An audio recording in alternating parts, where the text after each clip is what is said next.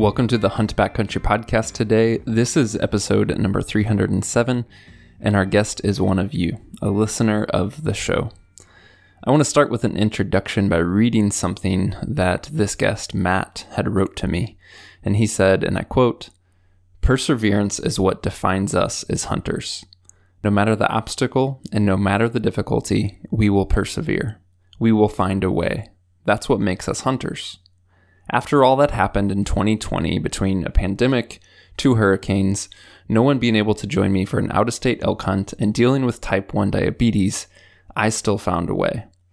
So don't wait until the next year or until things get better to pursue your dreams. There will always be an obstacle or a reason not to go, but you can never get that year, that memory, or that adventure back. Go be a hunter and persevere. Pursue your dreams no matter what the obstacle. So that quote comes from our guest today, Matt. This is, as I mentioned, a listener story and a conversation that I thoroughly enjoyed. Before we dive into that, I just want to remind you guys that we are running the EXO Experience Contest throughout September, October, November, and into December. We want to hear about your hunts, see your photos, and to thank you for sharing those, we will enter you into some great giveaways. For September, the folks from Spartan Precision have given us the opportunity to give away several products from their lineup, gear that I personally use and like. To get the details on that contest and to enter, go to exomountaingear.com/experience or look for the link in the show description. Hit pause if you want to go check that out right now. Otherwise, let's dive right into this conversation with Matt.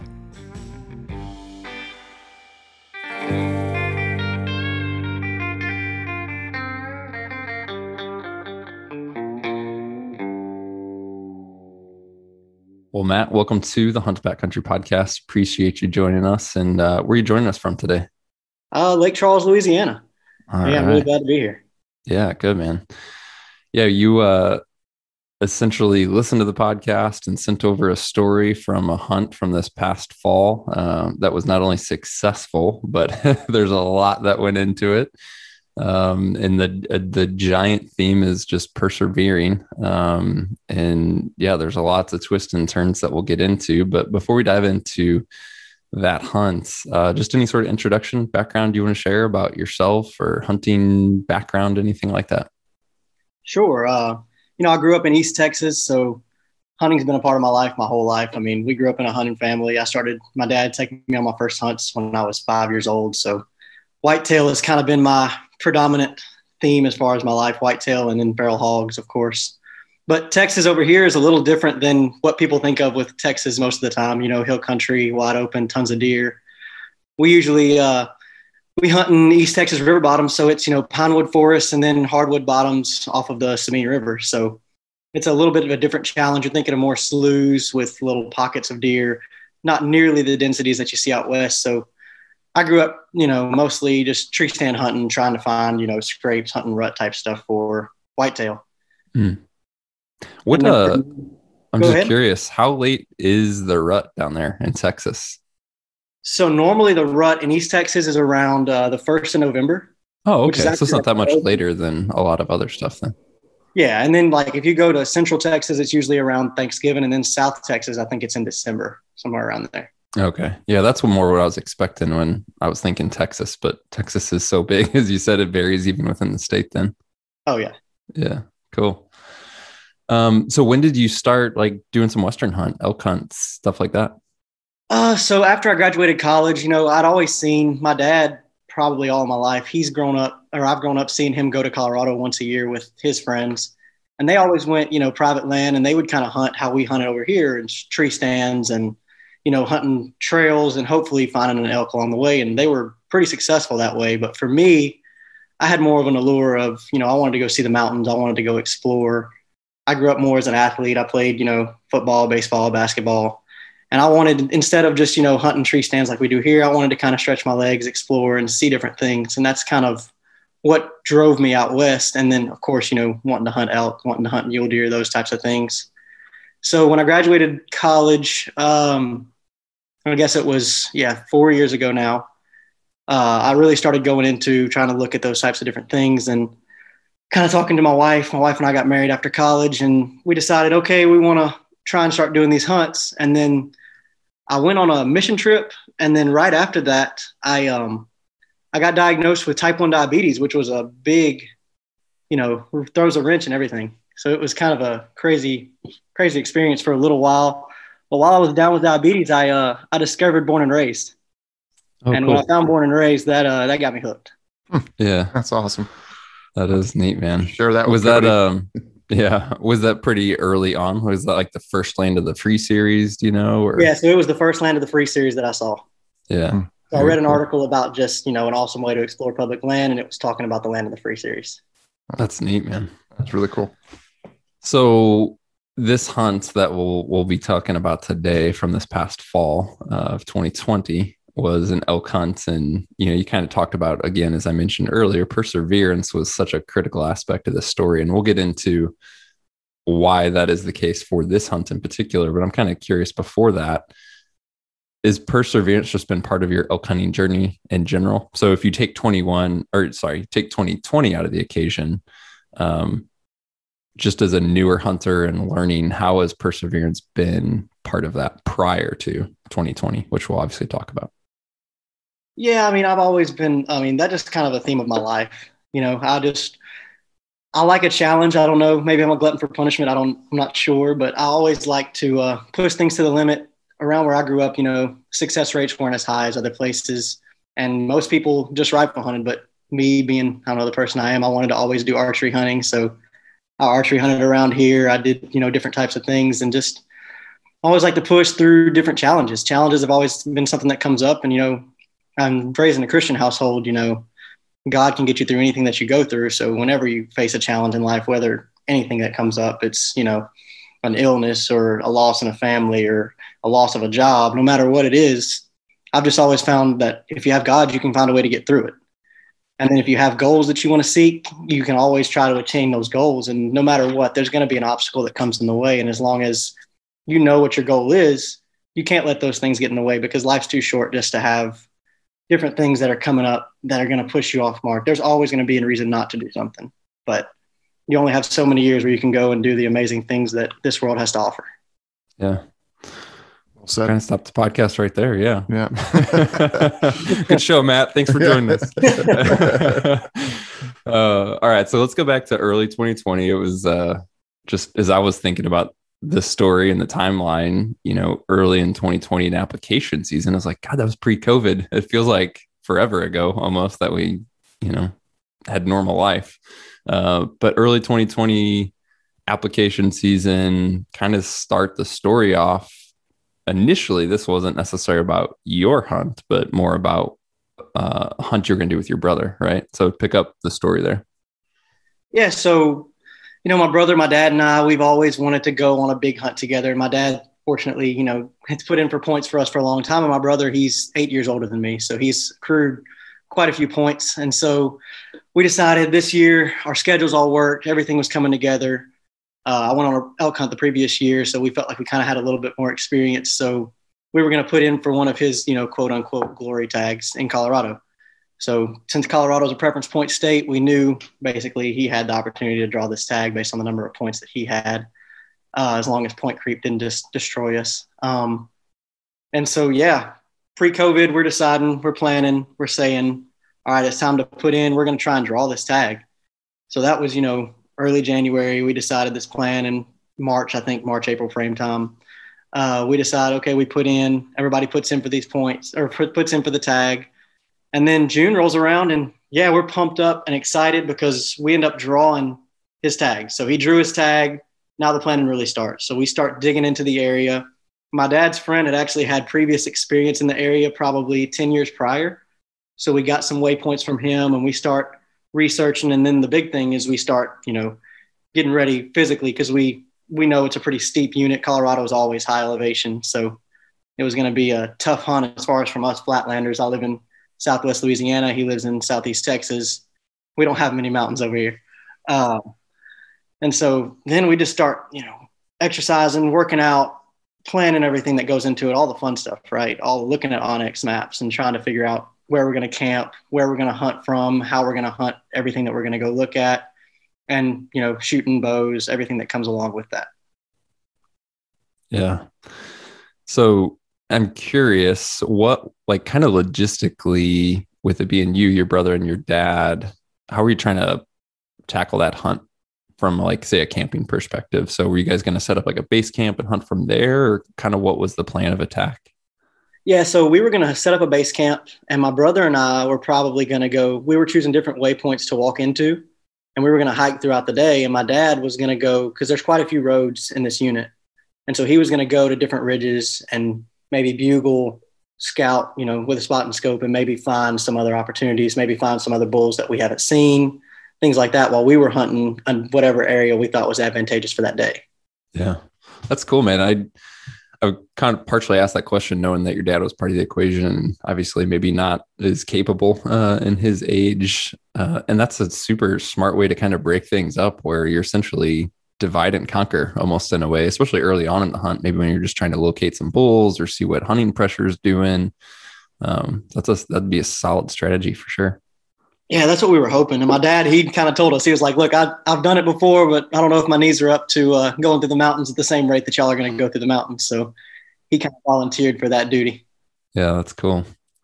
So June, July, things are cruising, plans are coming together, points are being picked out, training's happening, gear's probably getting acquired and dialed in. And then the story takes a big old change in August. What happens? Oh, yeah. So, I think we were planning, if I remember right, we had planned to leave September 18th or 17th is when we were planning to leave. And so, we're inside of a month, we're getting ready. And then August 25th, I want to say, we start turning our eyes towards the Gulf, which, of course, June to October is your really big hurricane season around here. And Hurricane Laura hit August 27th. And it was a, high Category 4 hurricane, almost a Category 5 hurricane. Just destroyed the landscape of the area. It was complete decimation. I live in a pretty urban area around Lake Charles, Louisiana, and we were without power until, I want to say, we got it back September 15th, and that was early compared to most. Whoa. Holy cow. Yeah, it was pretty devastating. You had complete houses torn down, your buildings were torn down, the infrastructure was just completely decimated. So when that happened, obviously we couldn't find a way to go. With everything that was going on here, we were too busy helping, the community, our family, our friends. There were so many things that were involved in this that we were like, there's no way we can pull this hunt off right now. There's just too much stuff that we have to do here that we have to take care of because these people have a need. Yeah. And not only people, we were very fortunate, like my house in a neighborhood, I only lost a privacy fence and I had shingle damage, which everybody with 150-mile-an-hour winds has shingle damage to some extent. So did you guys have to evacuate when the storm hit and all that? Yeah, so actually we did. We evacuated to Austin, Texas. So It was quite a bit west. Yeah.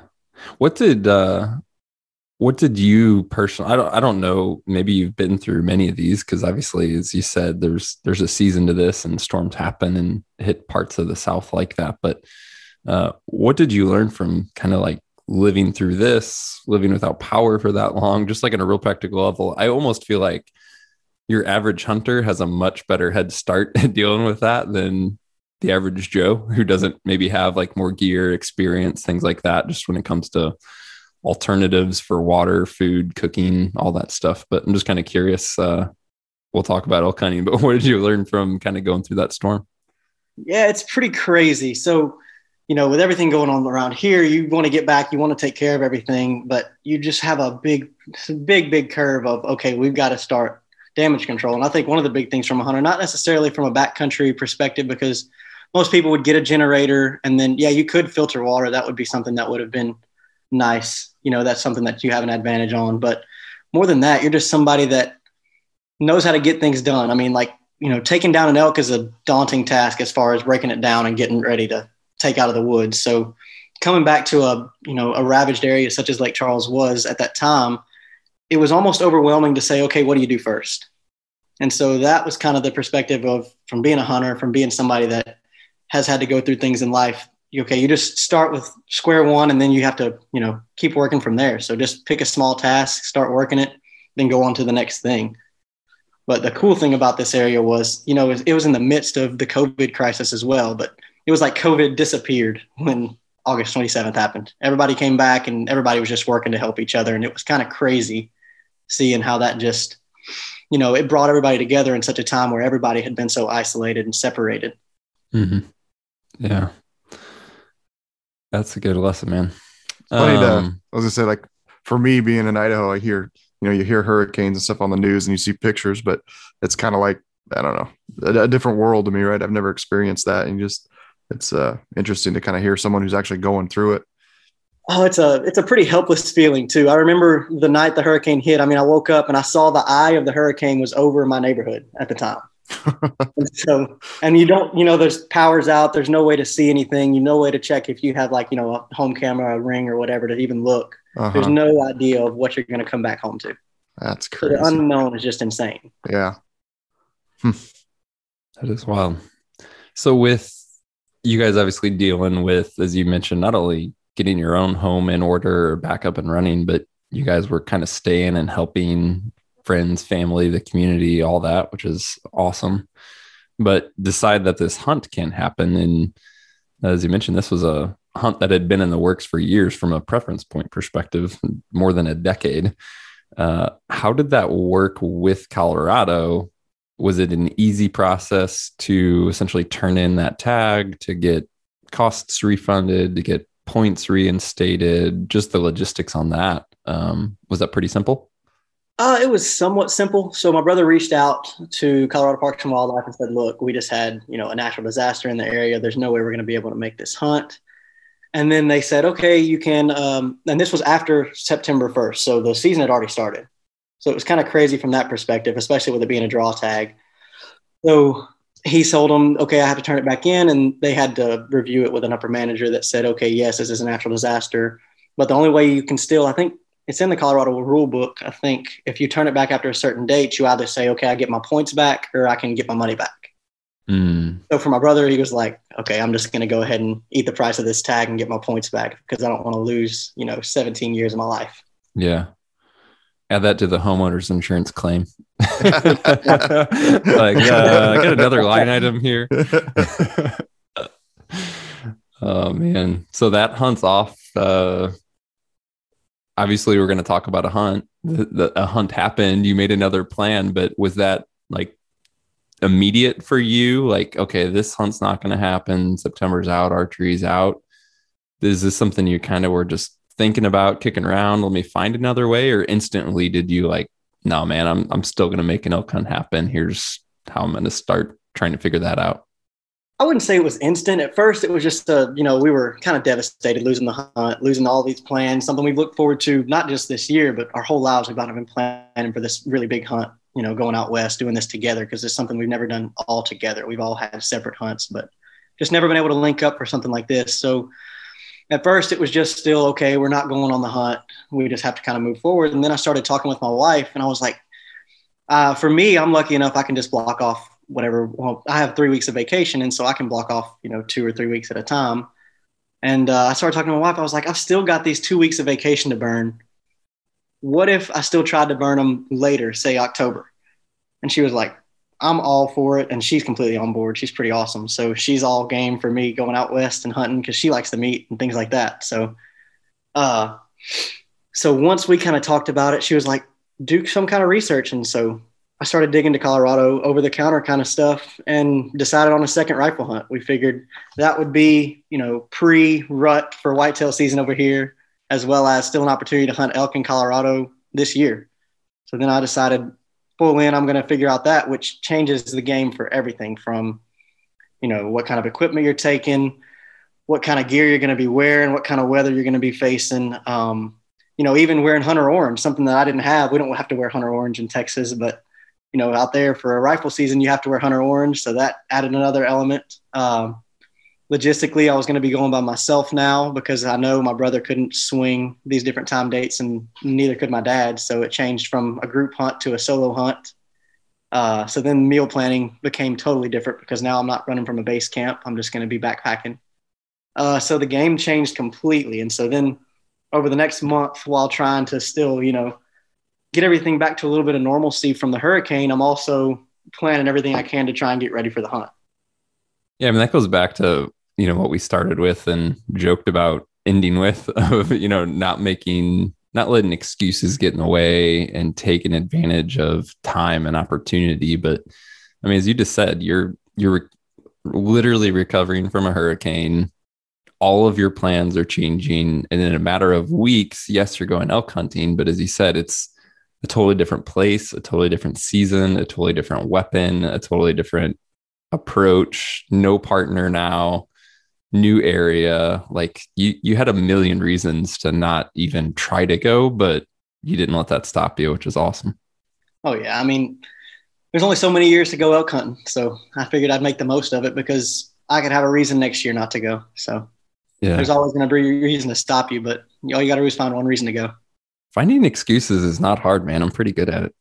No doubt. I think it's easy for all. It's the same with working out, right? You can make an excuse in the morning to lay back in bed. Did you, as far as getting in shape, working out, did you do anything unique, different that prepped you for the hunt?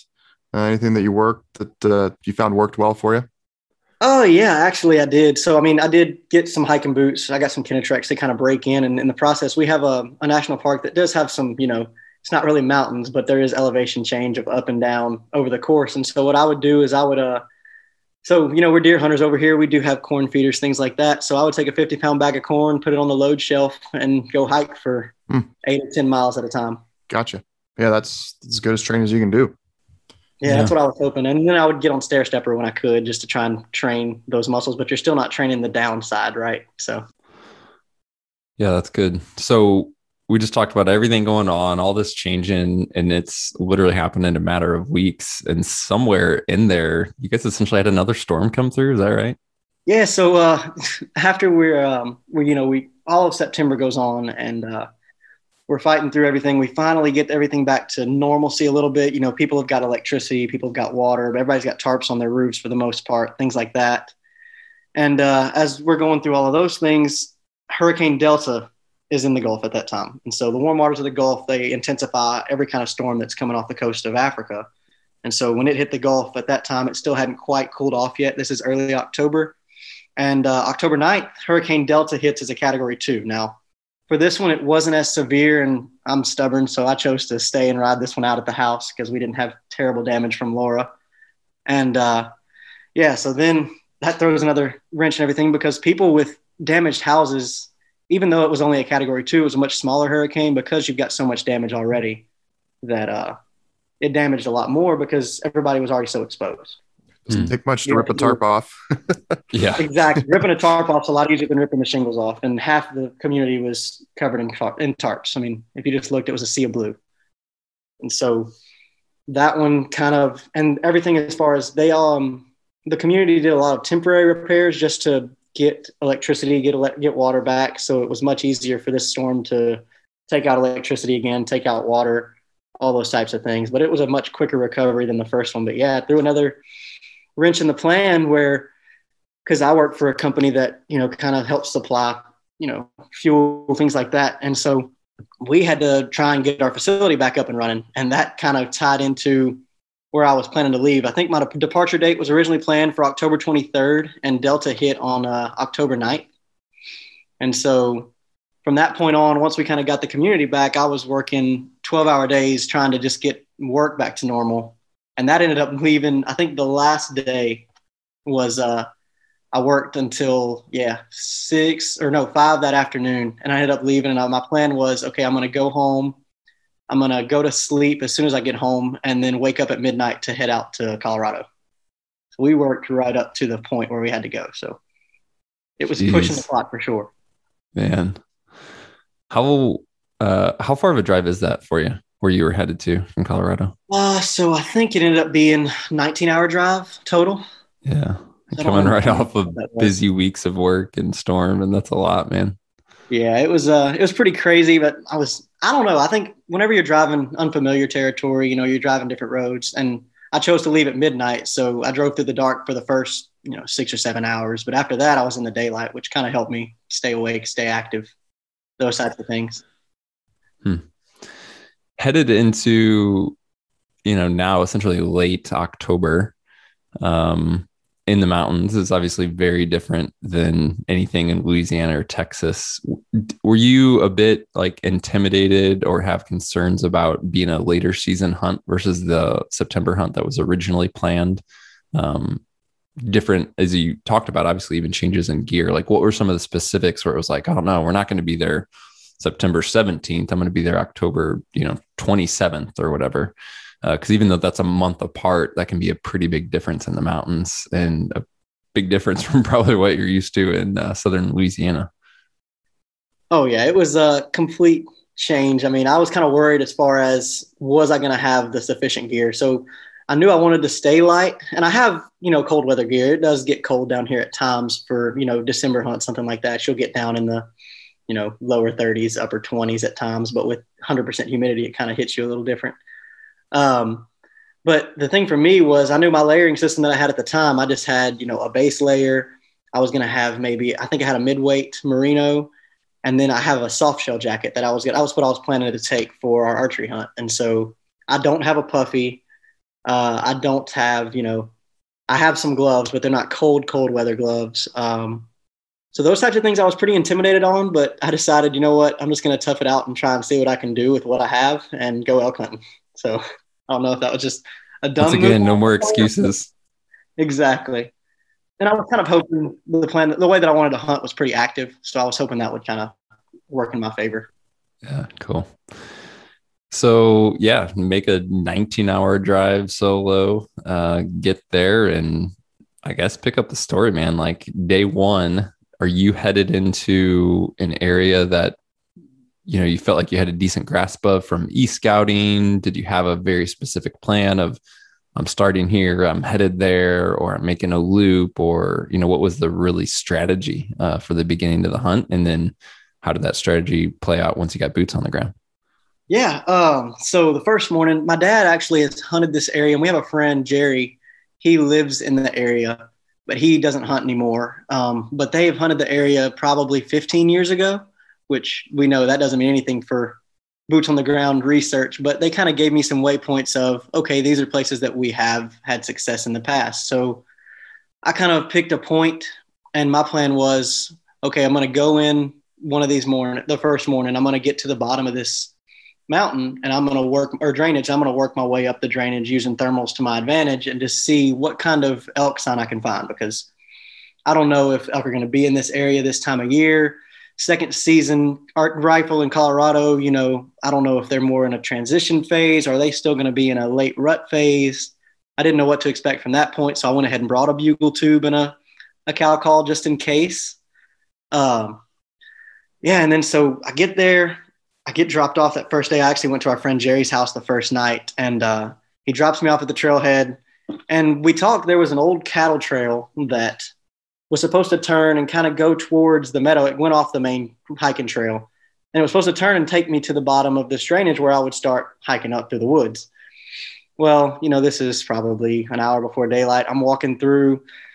I start looking at my maps because I feel like this cattle trail that I'm on is not taking me the direction that I'm hoping to take. And so as I'm hiking, it's taking me further up the drainage instead of taking me back around to the bottom of the drainage. I don't know if I missed the cattle trail that I was supposed to be on or if it no longer exists. But I couldn't find that cattle trail. So I just decided, okay, I'm going to bomb off. And this cattle trail is cutting through oak brush. And so I just decided, okay, I'm going to just bomb straight down the side of the hill through the oak brush to get to the bottom to be where I want to be at daylight. So I just start pushing straight through oak brush for 10 or 15 minutes. I don't know. I felt kind of dumb doing that when I was sliding down the hill at times, pushing through oak brush at times. It was a little hairy at first to start the day. And in the process of that, I ended up losing my trekking poles. I guess the wrist loop on it, hooked a branch or something and just yanked them out of my pack. And so I don't know, somebody may have found them one day or a bear's sitting next to them in the oak brush. Not sure where they're at this point. And then so finally it gets daylight and I finally ease around and make it to the bottom of this drainage where I wanted to work up. And man, it was just like a dream. This was something that I've wanted to do all my life. And when I get there, it's kind of open, it's quiet. For me, I was fortunate. I picked an area, I guess, that there weren't many other hunters right there. And so it just felt like I was to myself walking up just this magnificent place. Every place, every time I take a step, every pop I hear, I'm looking over expecting to see elk. It was just a beautiful, it's what you go to the mountains for. It's just everything you could dream of seeing the sights, the smells. You've got lodgepole pine in there. You've got, these big ravines that are coming off to the side. It's a cool morning with the sun coming up. It was perfect weather. I think it was like, 37 degrees? I mean, you couldn't have asked for better weather for a first day of a hunt, and just beautiful weather, beautiful country. And, I just started that day hiking up the mountain, working thermals in my favor, just slipping along, hoping to see either maybe elk coming down to bed or finding sign of where elk would be later in the day that I could hunt and try to figure out a way or a tactic to hunt those elk that I find. So that was kind of how the first morning started for me. Yeah. So it sounds like you had a good mix probably of wanting to cover ground strategically, and locate elk, locate sign. How do you, especially going into a new area, different season, you haven't hunted before, kind of balance like the pace of that? Because some guys I feel, maybe you go too aggressive and blow elk out. Some guys are too cautious. And obviously this even changes a lot from September when they're rutting and they're vocal and easier to locate into now kind of a post-rut phase where they're not potentially going to be as vocal and things like that. So I'm just kind of curious, how did you feel that out? Or what was your mindset going into it? I know you talked about covering ground, using wind, all good stuff, but was optics and glassing and all that part of the equation as well? Or just did the country not lead itself to that style of hunting? Where I was hunting, so I guess I could glass quite a bit once I got up to the top of the point, but working up the drainage was pretty heavily timbered, so there wasn't a lot of glassing going on. It was more just still hunting kind of through the woods, slowly working my way up methodically, take a few steps, pay attention to your surroundings, listen for anything that may be movement of, an animal of some sort, because elk are pretty loud, hopefully.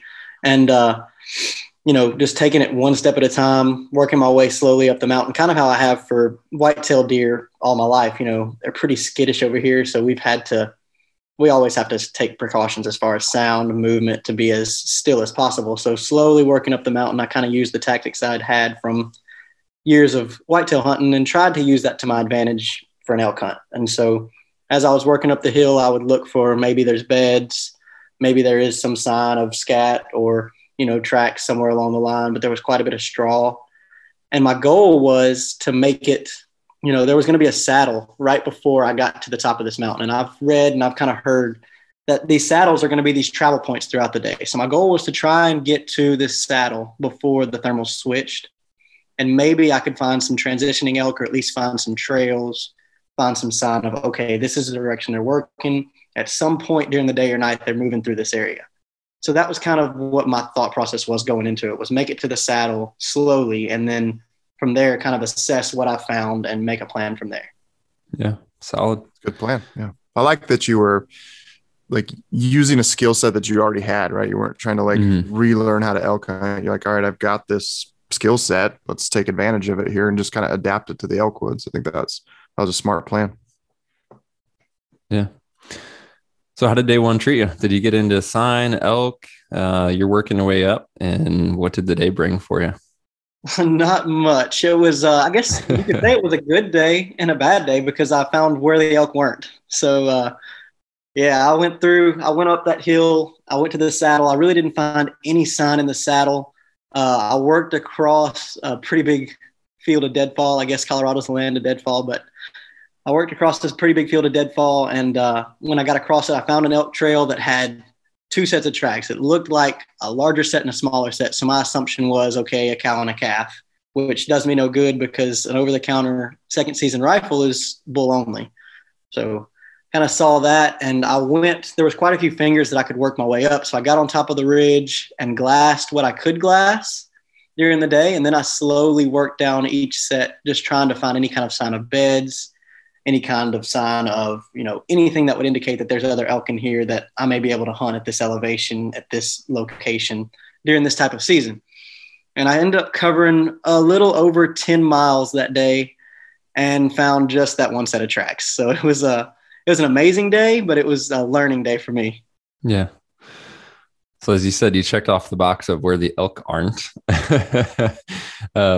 which is valid, man. I've definitely been there, done that, and it helps narrow things down. I know you said in your story it sent over that, after this day, you essentially looked for a new area, and you specifically said you chose an area that looked particularly steep and away from trails, hoping to find sanctuary areas that elk are hiding in during the post-rut phase, which again, smart stuff.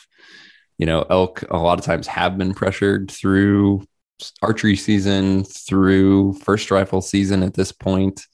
And they just kind of want to hunker down, not only get away from pressure, but kind of recover. Weather's getting colder. They're kind of trying to conserve energy, and at the same time pack on food. So just highlight in there that once again, the thinking seems right on in terms of looking for those pockets of sanctuary where they're essentially going to be hiding out a bit.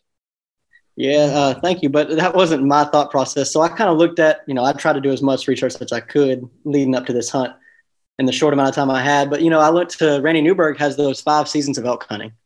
And that's kind of where I went from. He has that preseason and he has the pre-rut, peak rut, post-rut, and then the late season.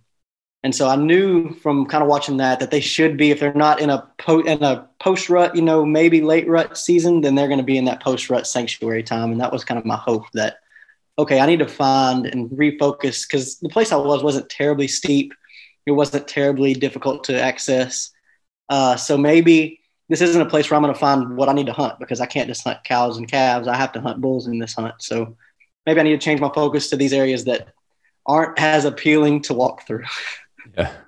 Did you have those areas identified before you headed up for the hunt? Or was this kind of like, okay, after day one, I need to find a new spot. Now let me figure out where are these areas that you can go to?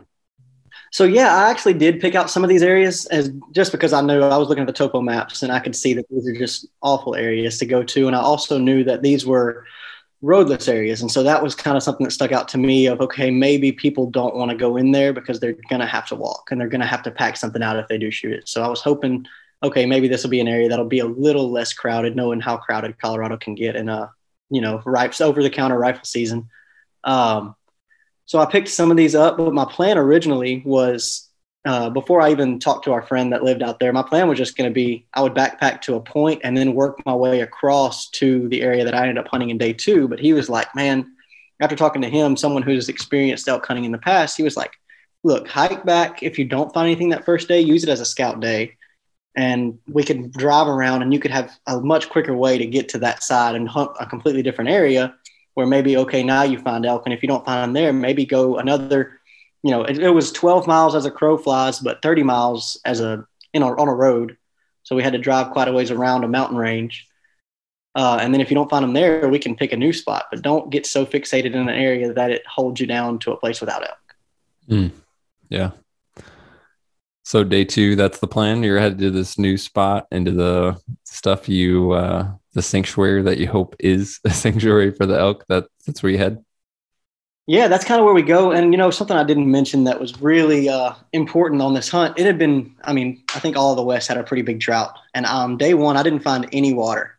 And that was something that kind of stuck out to me. I did buy a few gallons of water and I loaded up my bladder. And that's something I'm going to mention later about having a bladder on a second rifle hunt as opposed to an archery hunt. But I filled up my bladder and I used all my 3 liters that first day hiking. So I had no other water left and I found no water anywhere.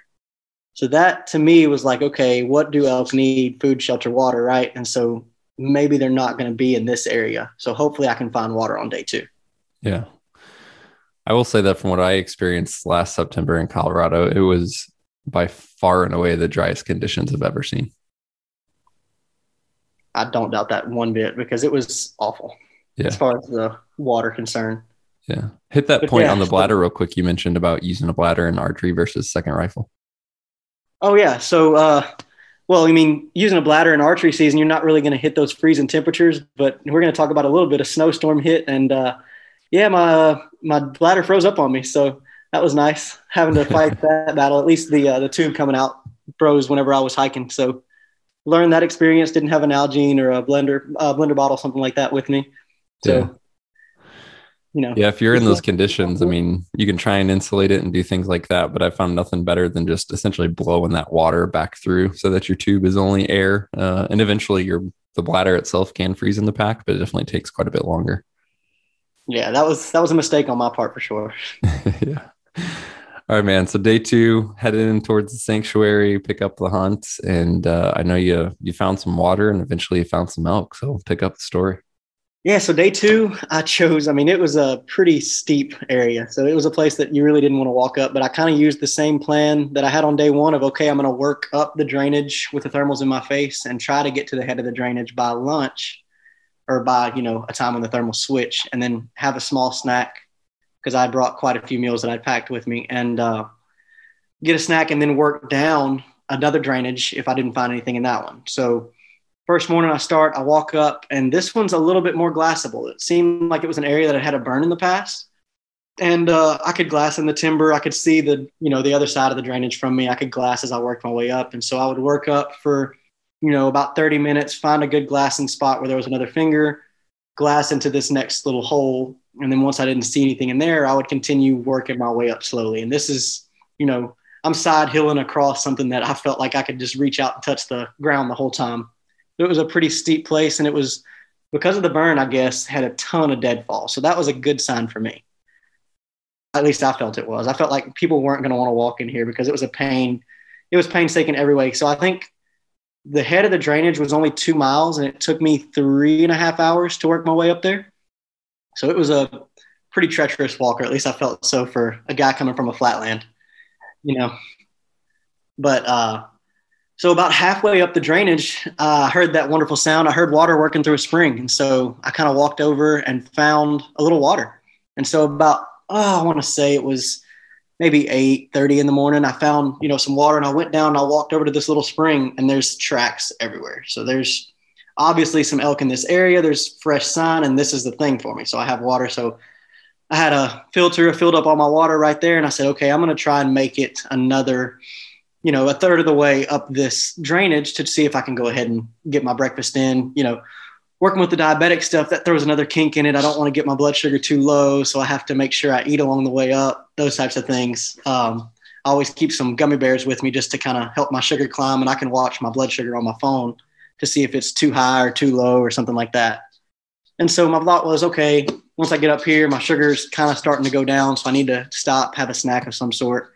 I'll just get up to this next little knoll, look over, and see what I have to find. So I leave this little area where there's a spring, and I keep working my way up, and I top the hill where I'm like, okay, I'll probably be pretty close to where I'll stop and sit down and take a break. And as I do, I just see that orange that we always want to see, right? That kind of shade of orange of elk on the mountain. And I just hit the ground like a rock, man. I just fell because I was exposed. I was on this field in the wide open and blaze orange. So I felt like I stuck out like a sore thumb. So I just fell to the ground. And then, there were 2 elk on the side of this hill. It was pretty awesome. I found 2 elk right there and started glassing at that point, trying to figure out, okay, are they bulls? Are they legal bulls? Do they have, a 5-inch brow tine, something like that? Do they have anything that can make them a huntable bull or huntable elk? And is there a way to stalk them? So that was kind of how day 1 started for me. It was pretty eventful, pretty fast once I got up to the place where I was wanting to be. So it's kind of rewarding to see, okay, there are elk in here, but it was in a place that I knew was going to be terrible if I did have success bringing them out. Yeah. So did you determine then a little bit of time, get to take a look at them? They were legal? Yeah. So I started glassing with my binoculars for a bit, and I saw there was 2 bulls actually is what it turned out being. And there was a smaller bull who had, I could see 4 points on one side. I said, okay, he's legal. And then a larger bull that was a 5x5 that was with him. But the problem was they were almost at the head of this basin, and the head of the basin was just completely dark timber. And so they were working their way kind of away from me, slowly back and forth, just feeding on the side of this hill. And they were working towards this basin. And I knew from looking at the topo maps, looking at OnX, I was like, if they get off this side, they're going to go into that dark timber, and I'm never going to see them again. And my chances of getting them out of there this season, I know they're probably not going to respond to calling much. They're probably not going to want to see anybody. And if my thermals switch, I'm done for. And so this is about, 10:30 in the morning. I'm working my way up. And so I say, okay, I've got to make a move right here. And so I kind of ease up. I pull my rangefinder out. At first they were, what were they? want to say they were around 370, somewhere around there. And I was like, that's kind of the farther end of my range. But I was like, okay, I've practiced some around these ranges. I'm going to try and take a chance, but I don't have a BDC reticle or a mil dot reticle or a turret. I just shoot holdovers with my loophole scope that I have right now. And so I was like, okay, I need to find a steady rest. I need to find a way to get over to these elk. And so I put my rangefinder down. I get my rifle off my pack, and I turn around and the elk are gone. I'm like, what in the world? They just disappear. How do these huge animals just disappear in the middle of the timber? And so I'm like sitting there glassing around, and I don't see them. So after about 5 minutes, I'm like, I'm going to ease further. Maybe they've moved to a position where I can't see them from where I'm located. So I start walking slowly up, just easing with my rifle in my hand, and I'm just kind of watching. And I got my rangefinder around my neck, and I've got my pack in my other hand, because my goal was I was going to lay down and prone shoot across the pack, because I don't have a bipod on my rifle. So I was going to use that as my stability. And then, so after another, 20 yards of movement, I finally do locate them. They had moved behind some trees for working further away from me, but I moved up quite a bit, and I found them as they were close to easing off of the edge. And so I find the two bulls, I range them again. They're right at 370. And I'm like, okay, I'm going to take my time. I'm going to focus on this. I'm going to make a good shot. And so I get on my pack, and it's too low. I can't get it. The pack's not high enough, but luckily there's enough deadfall around. I find a log that, I can get on that gives me a pretty sturdy rest. I felt pretty comfortable with my rest at that time. And so I get on the larger of the two bulls, and I kind of get settled in on him, and he moves to where there's a pine limb that covers everything from his head to just about his ham. And so his whole vitals are completely covered. So I'm like, okay, I've got to wait for him to move. And so I'm sitting there waiting for him to move, and he turns and goes straight away and goes off into the dark timber where I didn't want him to go. So I'm like, man, well, for me, I'm not too picky. I was just there after any legal elk. And so the other bull stepped out in the opening just to the right. So they were looking uphill. So yeah, they were standing, I guess, right to left looking uphill. And so whenever I'm standing on this hill, I see that one. I'm like, okay, I'm going to take a shot. So I kind of hold where I think I need to hold. I take my deep breath. I breathe out like I've done, millions of times before on deer and hogs and things like that. And I just take my shot. And when I shoot, he kind of hunches up, and, previous experience, kind of what we talked about earlier, just from whitetail hunting, he hunched up almost like a gut shot. And that worried me. So I watched him turn and go into the timber. I know I've got a hit, but then I don't realize anything else. And then I stand up, kind of get some things together after watching. He doesn't come out in the timber to the right. Didn't seem like he went back. He doesn't seem to come out anywhere. So I'm like, okay, I need to go investigate after I wait about 10 minutes. And I stand up, and it hits me. I'm like, oh my gosh, there's a 20-mile-an-hour crosswind that I didn't even think about. I was just you couldn't feel that from your shooting position. Essentially, you're kind of sheltered from that wind. No, I think I could feel it. I think I was just too focused on the elk themselves and not losing them and trying to make a good shot that I didn't even think about the wind at that time, because that's something that really doesn't come into play down here. Mm-hmm. So that was kind of the thing for me. I didn't even think about it. And then afterwards, it was like I kind of calmed down. The adrenaline went out, and I'm like, oh my gosh, I didn't think about it at all. So I knew, I shoot a 30-06. I was shooting a 165 grain bullet. I knew it was going to have a pretty good bit of movement at that distance. I was like, man, I know I made a poor shot on this bull. And so I said, okay, I'm going to slowly work my way over there to where I shot the elk. And so I have to go down and up a drainage. And when I come up this drainage, I'm probably about 40 yards from where I shot. And so I'm slowly working my way in there, just sick at my stomach, knowing that I made a poor shot, and knowing that I want to do the animal right. I want to not leave a wounded animal. I want to harvest it cleanly. I want to have success on the hunt, but more importantly, I want to do the animal right. I don't want to let it suffer. And so I'm slowly easing my way up, and I can see through the timber kind of to my right. I can see what looks like just a patch of hair just through a couple of trees. It just looks different than all the trees, as far as bark. It was dark colored, but it wasn't quite the same. It almost looked like ruffled, and this was probably about 40 yards away.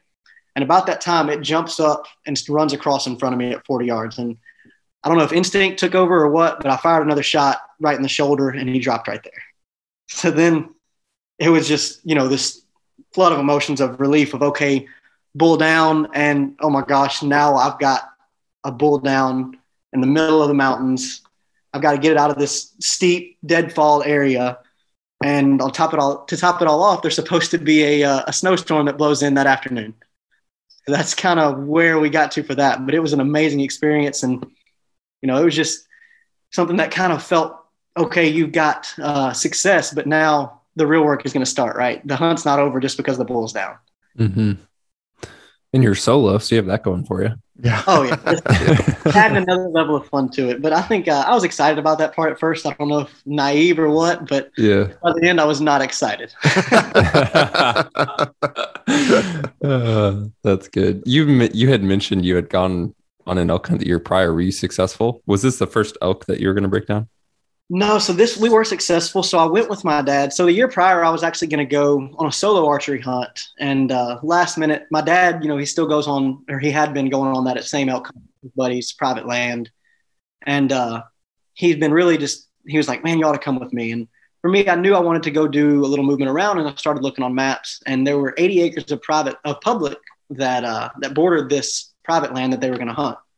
And so finally, after talking, I was like, I only have so many years, and in 30 years, I'm going to miss, not being able to hunt with my dad and not being able to have those memories. So I think for me, I was like, I need to take advantage of the opportunity I have and go hunt with my dad. And so I went on an archery hunt with him, and in that 80 acres, we ended up, we harvested a cow elk. We were working up an abandoned logging road, and as we were easing our way up, we just saw this puff of fog, and there was a cow that was staring straight at us at like 30 yards. And I slowly just eased the arrow out of the quiver, and she stared long enough for me to just draw back, no range or anything, and I shot and ended up harvesting a cow last year. So this wasn't my first elk that I'd broken down. Gotcha. All right. So, yeah, man, how does it go? I mean, solo, it's work, elk are big, holding legs, things like that. Sounds like you had some experience on elk and plenty of deer in the past, but essentially able to get the bull and game bags and all that pretty okay?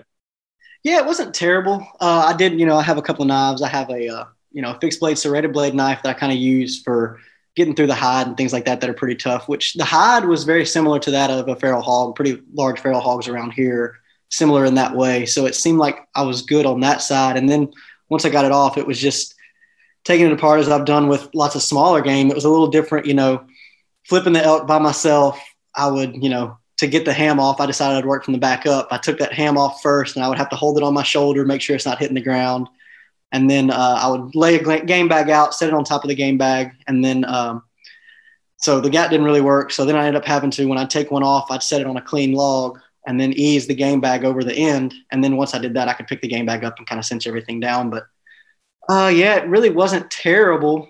Getting everything out. Elk are huge animals, and it was a great experience, but it wasn't the worst thing that I've been through. The next part was where it got pretty bad.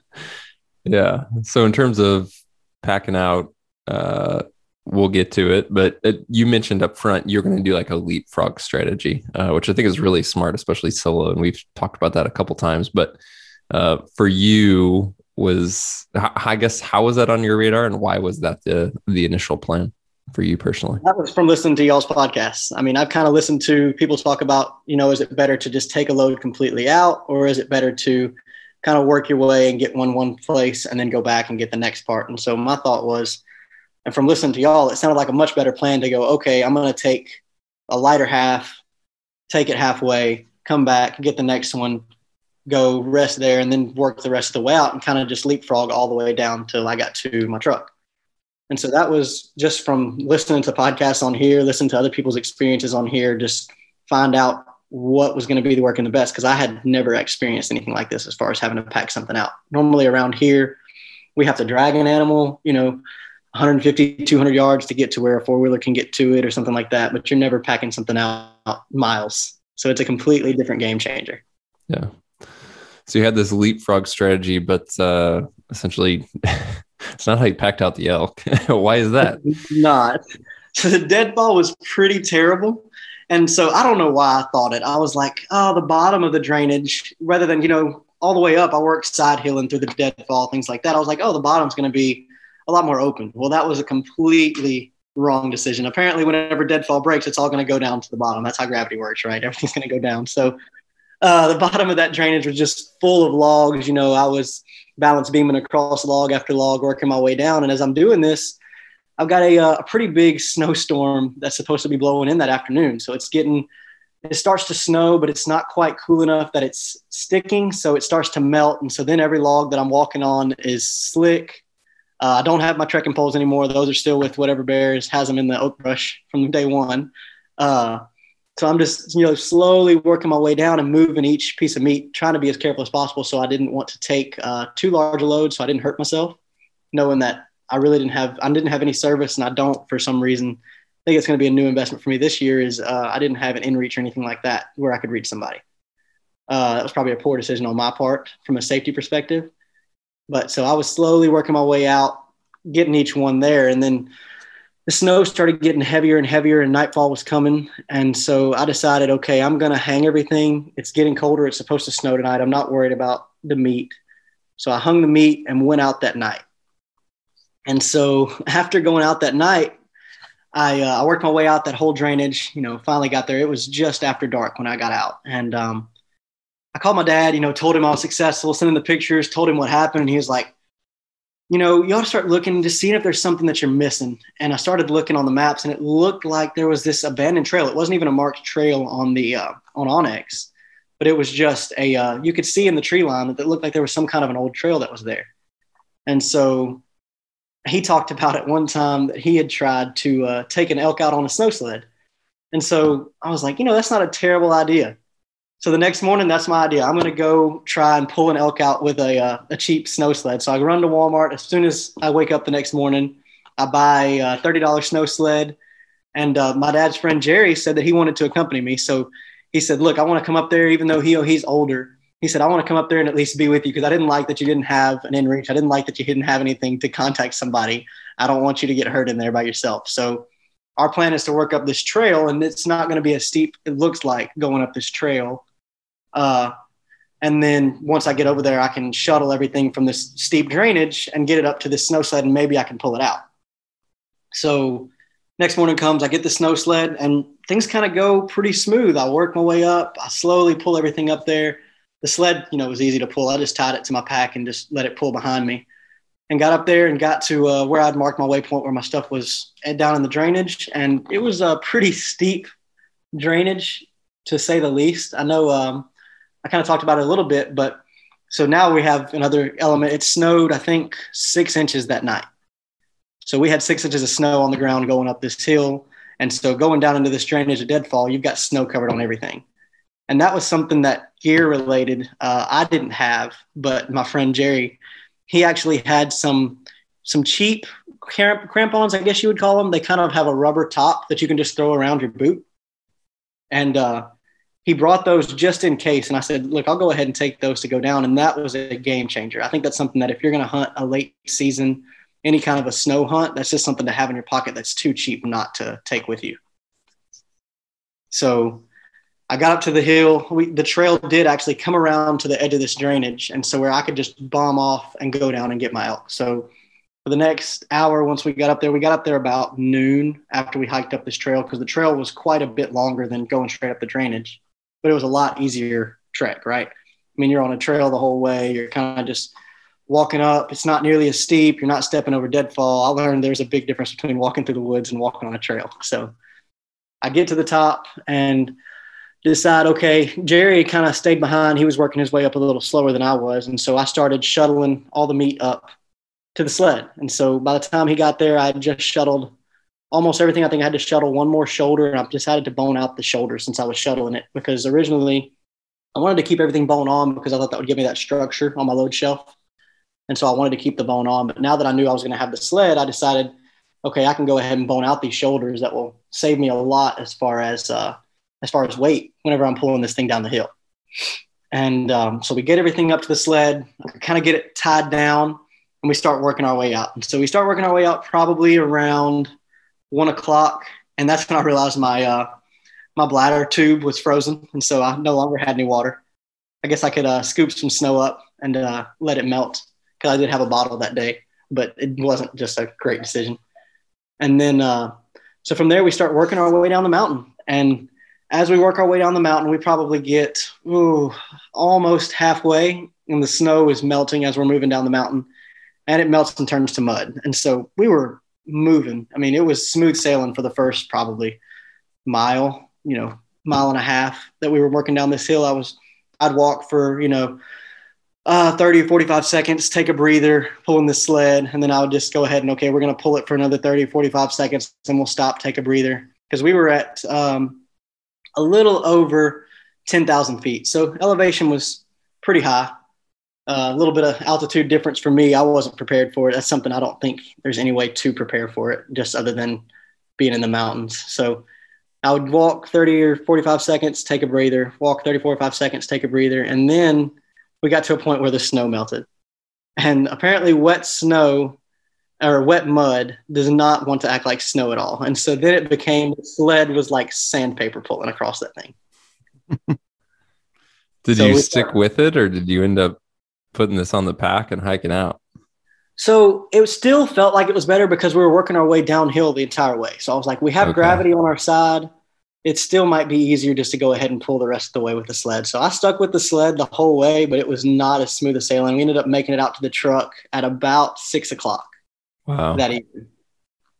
But we got to the truck. We had a pretty successful hunt, and I had all my meat there with me. So it was a blast of a hunt, and it was a wonderful experience, but a lot of lessons learned. Yeah, that's cool, man. You had to have been smoked after pulling the sled through all that. Oh, yeah. So we got out, and first thing I did, I said, we're going to run to Wendy's, and we're going to get 2 huge burgers. Heck yeah. Fries and celebratory, and just chow down. So that was awesome, kind of what we did that evening. Yeah. Such a cool story. It's, as we've talked about, like there's a million excuses. And I hope if anything, guys, pick up some hunting tips from this and lessons learned, because there's plenty of that in the story. But just the encouragement to get out and make things like this happen, and not let excuses be excuses, right? Yeah, that's right. I mean, there's always going to be the reason not to go. You can say, it's financially, it's going to be tough this year, or, there's something else that's going on that you may not want to leave for, but there's always going to be a reason to say no. But one day you're going to look back and say, why didn't I go? And I wish I had. And so I figured I would rather take those chances and tough out whatever situation comes before me instead of wishing I had and never doing it. It's a great way to cap it. Let me ask you one final question that may or may not have a clean answer, but anything we didn't cover that just like sticks out in your mind as something you learned on this trip that we didn't cover? Let me see. For anything I didn't cover, I think we hit a lot of my highlights of what stuck out to me. I know it's good to have friends. I know, having those crampons, that was a key, something that I would say. Something I didn't cover, yeah. So I did bring a little bit of a bone saw. So I just did a skull cap, right, for this bull, because obviously I wasn't worried about bringing anything big back. I didn't really care about the horns, just had to have them as far as part of proof of sex. And proof that it was a legal bull. But having a good saw for doing a skull cap would be something that's advantageous, because I had just an old limb saw that I brought with me in my pack, and it was a painstaking process. It was quite a bit of work just sitting there sawing on one side and sawing on the other to try and get the skull cap off for getting the antlers out. Yeah, cool. That's something to make sure, but not something too heavy, because that was my whole goal, right? I was trying to count ounces a little bit. Yeah, got it. Awesome. Well, Matt, congrats, man. It's cool that you pushed through everything and made it happen, and wish you nothing but success on future hunts, and really appreciate you taking the time to share the story with us. Yeah, man. Appreciate it. I really appreciate it, guys. And I hope y'all had a great day, and I hope y'all have a good season. Looks like it's going to be a fun season for y'all. Well, that's a wrap, guys. I hope that gets you fired up for your upcoming hunts. I know it has for me. As always, stay in touch with us and let us know how it goes. You can enter that EXO Experience contest at exomountaingear.com/experience, or you can send us your story, questions, comments, or feedback for the show directly by emailing podcast@exomountaingear.com. Enjoy all the time that you get to experience the backcountry this fall, and hope to talk to you soon.